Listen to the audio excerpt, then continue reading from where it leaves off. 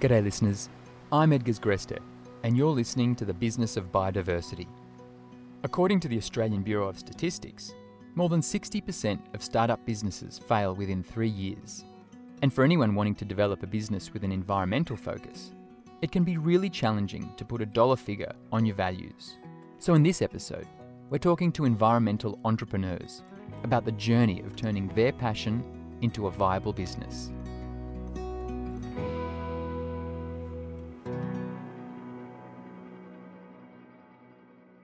I have so much admiration for anyone who starts a business. Business is just hard work. I've only learnt this myself for the last 5 years, having been in government for many years and now out on my own and working. That's Sam Marwood, co-founder of Wild Idea, a business incubator for environmental entrepreneurs. I quit my government job about 5 years ago to start my businesses, which I'm still running as well. One's a farm matchmaking business called Cultivate Farms, and I left and moved in with my in-laws to start this. And I thought, yeah, it'll take 6 months to get my business off the ground. You know, how hard is it?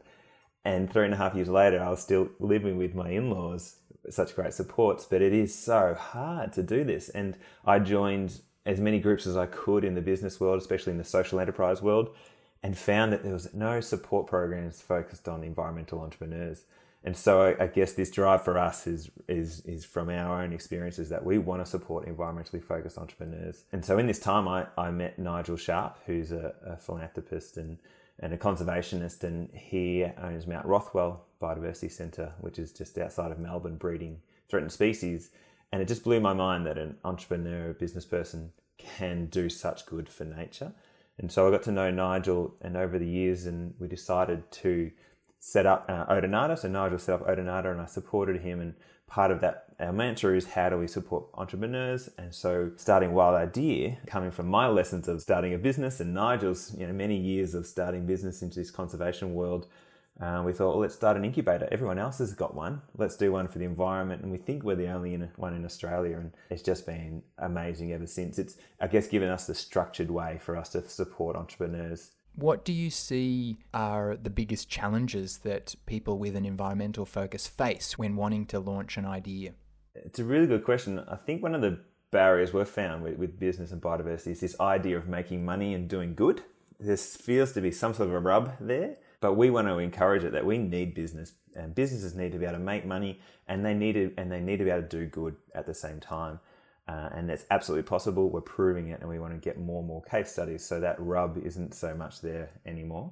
Talk to me about what you're hoping for people to break down for themselves and be able to change their thinking around this space. If you were starting any sort of a business, you would constantly be thinking about your revenue streams and how much you would charge for your good or service. But that seems to be a secondary thought for so many of the entrepreneurs we deal with. They are so focused on the problem or the idea that to solve it. To put a dollar value next to that can be really confronting for many of them. So it's, how do you get that mindset that, yeah, what I'm offering is a really great solution and it is worth paying for, and I know how much people are willing to pay for it, and be confident in that. Be confident in sending an invoice. These are the things that many of these environmental entrepreneurs probably aren't used to, again, because of that rub concept of environment and business. But we're trying to say, no, what you're offering is a really great value, really great service, really great good, and you should be charging for it. And that should be built into your business thinking, or else it's not going to be a business for very long. The first Wild Idea Incubator took place in 2019, with candidates pitching their environmental ideas to Sam and his team. And there are two main things that the panel are looking for. So the things we look for is, one, it's got to be an interesting idea, something that we think is needed given our experiences and our network's experiences. So I think that the idea itself has to be pretty solid. But then the rest, I think, really is around the person. Do you wake up every morning busting to solve this problem? And I guess that comes back to, if we and others put energy into you and support you, will you just stick at it? Or is this a bit of a flash in the pan idea that you might pursue, you might not? And I think that persistence, that passion is so key to others wanting to invest into you.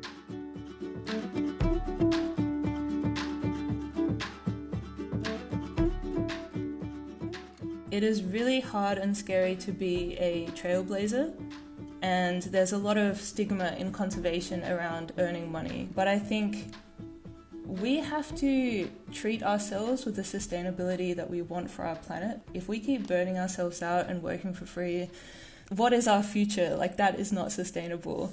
That's Jessie Panizzolo, founder of Lonely Conservationist, who was part of the first Wild Idea. Whilst the incubator supports the development of environmental entrepreneurs, the program really challenges the mindset of participants. I was not feeling myself. Like, I'm usually a very confident person, but at that first retreat, I was very overcome with imposter syndrome because the world of business is just something that I've never touched on before, to the extent that a lot of the jobs that people have in the conservation industry are all volunteer-based. And in fact, I've even paid to work in the past. Like, that's been my experience in my career, is that I go from paying to work to working for free, then getting paid minimum wage, and like, that's the trajectory. So to get into an environment where you have to sell yourself as somebody that can offer something that's worth maybe millions of dollars, that is bewildering to me, because everything I've done has never in my past had financial value. So to come from a place where no matter how hard you work, no matter what blood, sweat and tears goes into it, how many hours you put into it, like, coming from a place where all that effort has zero financial value to then trying to put that monetary value on yourself, that is like something that I still even struggle with today. And Jessie's not the only one who feels like this. That's why she founded Lonely Conservationist, an online community supporting budding and burnt-out conservationists. What I got out of Wild Idea was just the self-growth. And I think for me, seeing where I started from on that first retreat and where I ended up on pitch night, for me, that was this huge transformation that, like, takes me... I don't know, it just stays with me in everything I do, because it was something that was so out of my comfort zone, and I didn't die or spontaneously combust into flames. Like, I actually got through it and it was successful. That was like one of the best feelings on pitch night, to know how much of a roller coaster I had been through, to just be able to stand up and present something that people were interested in. I even had to step outside for a bit, because I was like, oh, like, I'm doing it. This is real. Just because it seems so impossible in that first week that I would ever get to that stage. I think another thing is also, like, giving myself the time to rest. I think a lot of people are so afraid of resting and taking time to just switch off, whereas, like, a lot of conservationists are really impacted by burnout, and throughout that process I was kind of overcome with burnout myself. So there was a week recently where I just took a week off, and I was like, wherever my mind goes, I would just let it. This is time for me to relax, recuperate. I'm going to take initiative and do this before I get sick this time. And I think this whole process gave me the tools to do that, because I think before I went into the program, I was very like, there was obviously this brick wall there saying, like, do not enter business land. And now the walls and doors of business land are open to me, and I can start to navigate that space a bit more. And for you, what's next? Well, I am actually in the midst of a few projects. I am just about to publish a book very soon, which I have written about how to conserve conservationists, because I think there's not a lot of information about that out there. So I really want to compile all the research that I have, all the experiences that I've accumulated, and all the knowledge that I've learned over the past 21 months. I really want to compile that all and to start sharing this with everybody. We need to start taking business into our own hands. And even, like, at the moment, I'm trying to develop another business project, because I think that if conservationists are relying on grants or scarce resources, it's really challenging to get anywhere relying on the limited resources and funding that's available. That whole process really inspired me to kind of take my future into my own hands and try and see where there is room to make an income from environmental protection, because I think environmental protection is always something that's been necessary. It's always something that's going to be necessary, and it's really challenging to rely on other people to get the resources needed to go forth and make those changes, because these resources may not always be around, but the need will always be there. After the incubator finished, I attended a private land owners conference in Adelaide, and that is where I saw all of what I had learned about business and the environment merging. I saw that actually being applied practically in this conference, to the point where I sat in on on a workshop that was like working out the financial value of ecosystem services, and I was like, I know nothing about this, I'm kind of scared to get involved, but I did it because I knew how much that would be important in the future, and I didn't know how often it would come up. So I thought the more I learnt about these kind of things, the more useful it would be. The more I've seen it applied in the real world in a practical sense, I've seen how it's been able to help people and how it's been able to have the outcomes that conservationists may not have been able to have just purely from philanthropic funding. A lot of conservationists don't go to business school, they don't have business training, and like me, they have that wall of like business land, do not enter, up in their minds. And I think we need to start equipping conservationists with the tools to create their own ventures and ideas. I'm David Brooke, and I started a project called Owl B&B, OWL-B&B, about 5 years ago, where we recognised that there would be a need for habitat for wildlife in agricultural areas, and we looked at ways to encourage landowners and farmers to support wildlife on their properties by exploring win-win benefits, where the farmer would benefit from having the wildlife living there, and so would the wildlife. And so the Airbnb was a bit of a play on Airbnb. We provide a bed and breakfast for the owls, and we attract owls to farms and agricultural environments where they have a safe place to live, and they assist in controlling pests, most notably mice and rats that were damaging the food crops. What was it like to have the environment as a core focus going into this program? It was counterintuitive, and I found it very difficult to ask people to pay for our services and our ideas because we just wanted to get it done. And so the incubator pulled us up on that a bit and made us realize that our ideas would only ever be limited in their application and only be narrow, and there just couldn't be a sustainable ongoing approach to doing what we wanted to do unless people paid for it and could see the value in that. So that was a reminder every day that if we really want this to be able to expand and have impact and scale, then we needed to package up our idea with value. It had to be targeted at a particular market segment. We needed customers, and we needed customers that could understand that value proposition and were prepared to pay for it. And then we could provide a really good service and then continue to expand our service. I just wanted to bring it back to the personal journey just briefly. Just take us through a bit of your experience. My natural habitat is out in the forest, and I'm quite happy being on my own. I'm quite happy observing and supporting wildlife and flora and fauna species and just seeing it all evolve. The Wild Idea Incubator and the connectivity and access to other people with great ideas and a like-minded approach built confidence, really. Confidence is the currency of the world. Without it, nothing happens. Since the Wild Idea Incubator, our business has grown dramatically. And it's because of the partnerships and relationships that we build every day, where we're all trying to achieve the same thing. And we can build big ideas with scale, with impact, and have a much greater role in achieving what we want to achieve on behalf of Australia's wildlife. Since completing the Wild Idea Incubator, Dave has pivoted the business in response to Australia's wild bushfires that destroyed millions of hectares of habitat for Australia's native and threatened species. We created a business called Wild B&B, and Wild B&B Wildlife Habitat is really focused on large-scale habitat deployment across fire-damaged natural landscapes. And we're now looking at a capability where we have a rapid response habitat deployment immediately after fires, so that we can come in a timely way and support wildlife around the fire ground, and then as the fire ground settles, we can move into the fire ground.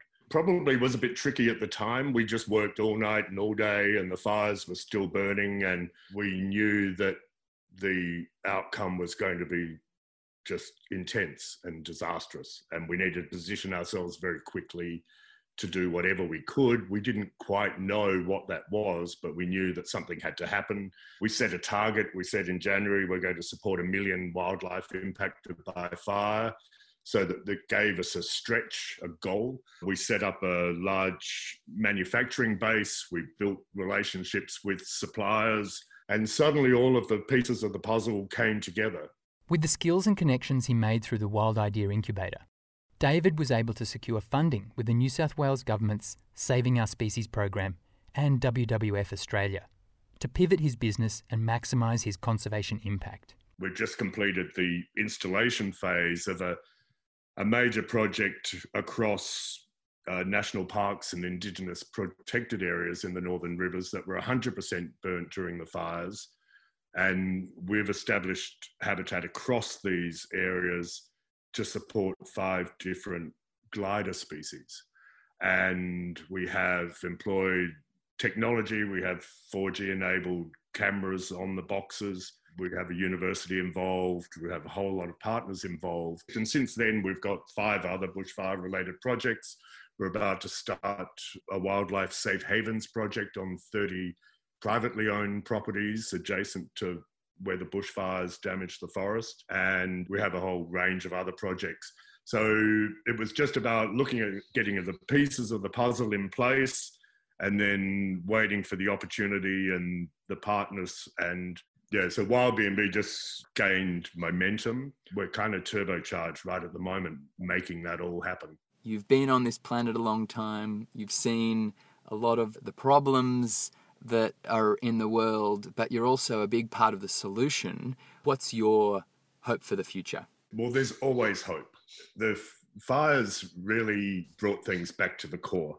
Working day by day in these amazing national parks that were completely destroyed by fire, we've been down there installing habitat and watching the forest recover, and it recovers. One time we were in one of the parks, which was really annihilated by the fires, and we're up the trees installing habitat, and 2 birds came along, and we were so excited because it was the first time we'd seen the birds. The parks were eerily quiet in the early days of working there, and these birds were so excited that there was other forms of life in the park, being us. And they followed us around that day from tree to tree as we're installing habitat and doing our thing. And there was just this sense that life was coming back. And then the next week we saw a kangaroo. And then 2 weeks later, she had a joey in her pouch. And, you know, just the slow recovery just meant that everything we were doing was necessary. At one stage, we were installing nest boxes and putting our 4G-enabled cameras on them that send a live feed of what was going on. We'd been installing those boxes during the day. We'd get home at night. We'd go online, and there were feathertail gliders or squirrel gliders or sugar gliders sitting on the box or running up the tree on the same day, checking out what we'd done. So there's always hope, but there are more bushfires around the corner and other threats to native vegetation. And so our real focus is generating as much knowledge and sharing that with people and working with other people who are doing the same thing so that we just get better and faster and more effective at everything we do from here on in. David and the other participants developed their businesses through the first Wild Idea Incubator, which ran over 3 months with weekly training and monthly retreats. And since the impact of COVID-19, the program has shifted fully online. But what does an incubator actually look like? Here's Sam Marwood again. We steal a lot from the standard business incubator world in that you need to know your problem, you need to know your solution, you need to know people willing to buy it, testing early, lean business canvas. We're definitely using all those normal proven methods for pulling a business apart. The thing that we offer, I think that's different, is you are doing that with a cohort of like-minded environmental entrepreneurs and business people.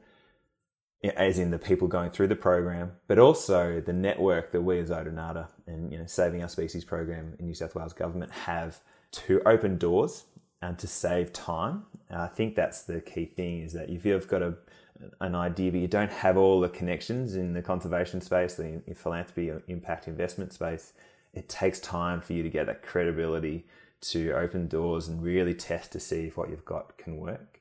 And what we've got is a big cohort of entrepreneurs, businesses, and supporters who just love the idea of supporting other entrepreneurs.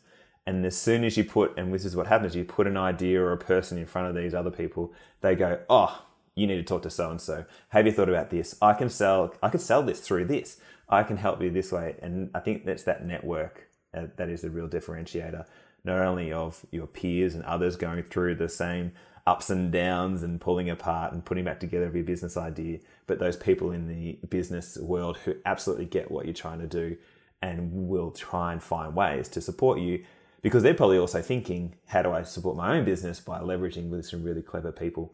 So I think that's the differentiation. It's the traditional business incubation, pulling apart, putting back together your business with the support of environmental business people. The applications they received in 2020 were diverse and ranged from online learning platforms for school kids to golf course design and consulting. So what does golf have to do with the business of biodiversity? Well, here's Kate Torgerson, founder of EnviroGolf, to explain more. So Environmental Golf Solutions came about 5 years ago when I saw a need in the market to provide environmental consultancy to a lot of the clubs.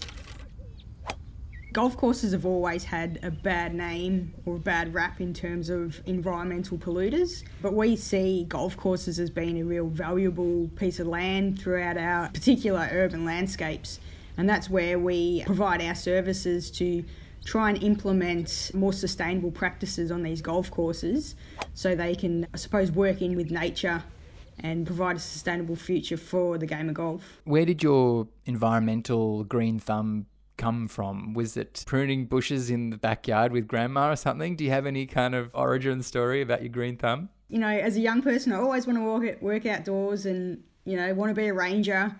But then, I just fell into a career on a golf course and I saw all the wildflowers, all that kind of stuff flowering, and I just wanted to see more of it. And that's where it came from, really. Doing my apprenticeship on a golf course, just seeing, how nature can mirror in with golf persuaded me to sort of pursue this kind of career. And I did move out of the industry for a while and work with councils, and I learnt a lot through the bushland management, but I also knew in the back of my head that a lot of the stuff we were doing in bushland reserves we could do on golf courses as well. And it wasn't until I went over to the UK and met up with the Golf Environment Organisation, the RNA and the Scottish Golf Environment Group, and I saw the kind of programs they were running, the kind of information they were providing to golf courses to educate them. And I just thought that, there's not a lot of this stuff available for golf course managers in Australia. So that's where I thought setting up a business to provide the resources, to do case studies, to do the works, to consult, that's really where I saw a niche in the market. And from there it's grown to a part-time business to now a full-time business, and recently getting David on board to help expand that as well.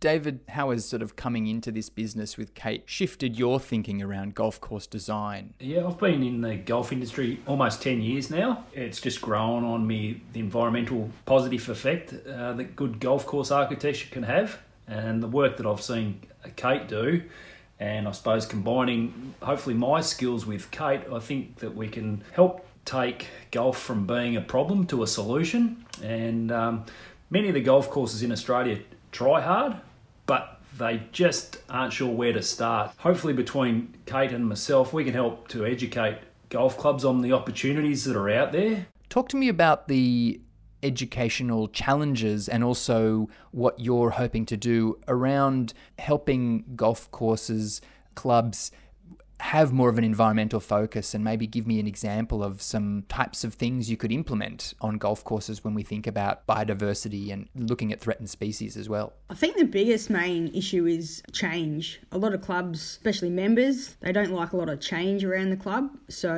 enhancing particularly the biodiversity on courses would mean, perhaps a few areas would be more dense scrub or grassland. So to them, for the game of golf, they would think that it might slow the game down. They might not be able to hit the ball, say, over that area. Our aim is not to do that. We don't want to slow the game down. We want to look at all those areas out of play, which is many, many sort of hectares out of play that we can convert from mown rough into native vegetation. We can incorporate bee hotels, insect logs, nest boxes. So just utilise that extra bit of land, which would just be used to, I suppose, enhance that biodiversity, reduce mowing costs, reduce labour costs as well. So it's got a lot of positives in that. I think particularly when the drought was on, a lot of the courses realised that these out-of-play areas, they just can't get water to them, so they have to look at another solution. It's coming back to that education and changing that mindset that a golf course doesn't need to be mown from fence line to fence line, and we need to incorporate more native vegetation for this holistic picture in terms of creating golf and nature.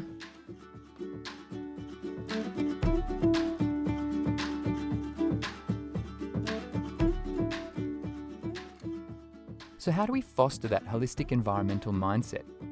Another wild idea does just that.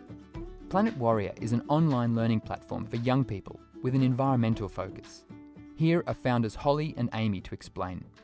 We have spent a really long time developing an online program. We have a really snazzy online learning platform that kids log onto, and it enables us to deliver really cool content, interactive content to kids anywhere in the world. And the program combines both biology, chemistry, a little bit of physics, earth and space science. It's a multidisciplinary approach basically, so we're combining all the sciences in the context of a sustainable development goal. So when we do things like sharks or plastic pollution, it's all in relation to life below water. The goals themselves, sustainable development goals, are a great tool for kids to use to see how many different areas they can actually make a difference in that global issue. I've got 3 beautiful adventurous boys, and they ask a lot of questions that I didn't actually have the answers to. So we teach them at such a young age, then they'll have those skills as an adult and then pass them on to their own children. So that's where that passion comes from. I really wanted to target the younger generation because they are the future scientists, the future leaders, the future politicians, and if they're more unconsciously care about the environment, the decisions that they make are going to lead us into more of a sustainable future that, isn't just beneficial to their generation, but also benefiting generations to come. So yeah, that's why we sort of have really targeted the younger generation. And even with older generations as well, a lot of the parents that complete our program with their children, they are learning so much at this stage as well. So it's really special that we can impact not just the younger generation, but also the older generation. And then that joins that connection between parent and child, or teacher and student as well. We try and make sure that all our content, as well as, yes, educating kids on some issues that can be, a little bit confronting when you're learning about things like extinction rates and climate change, but we try and make it so it's very, very positive. So the children walk away feeling empowered and they know that they can make a difference, and we try and give them the tools to make small changes in their daily life that is something that the parents can do, that's cheap, it's easy, it's not like a huge task that's going to be too hard and just gets pushed aside. So we try and make it as easy as possible for the families to actually implement change as well. Kind of the original spark behind actually even starting my own business was watching the documentary Sharkwater and seeing sort of the passion of Rob Stewart and how he converted something that he loved into educating others on an issue that we're so unaware of. I think that everybody has a choice to decide what kind of impact they want to make on the world. And for me, I've always been interested in conservation and biology and like the preservation of species. And I've also been very creative. So this business was a way of combining both passions into an area that I feel like I can make a difference in. I find that was a huge journey for me and continues to be a huge journey because as someone that's very creative, I have designed all the graphics, I have the passion for the conservation, but I was so out of my depth in terms of running a business.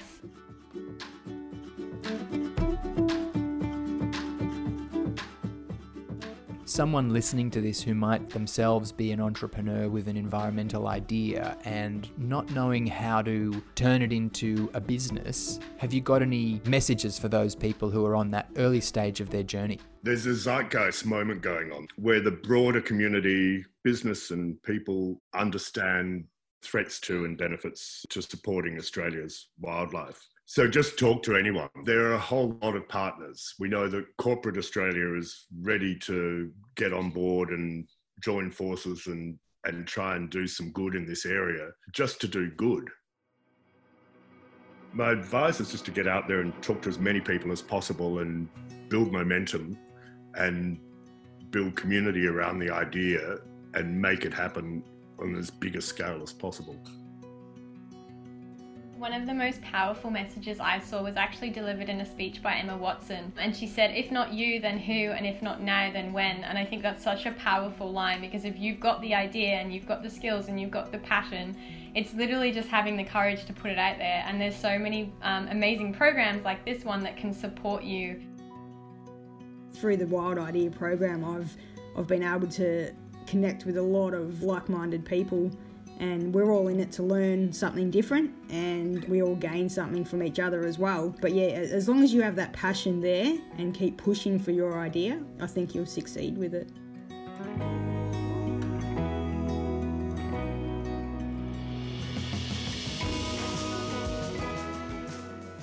This podcast has been produced by the Grow Love Project with support from the New South Wales Government's Saving Our Species program. To hear more episodes, make sure to subscribe to this podcast, and for more info about the Saving Our Species program, visit savingourspecies.online/podcast. Thanks for listening.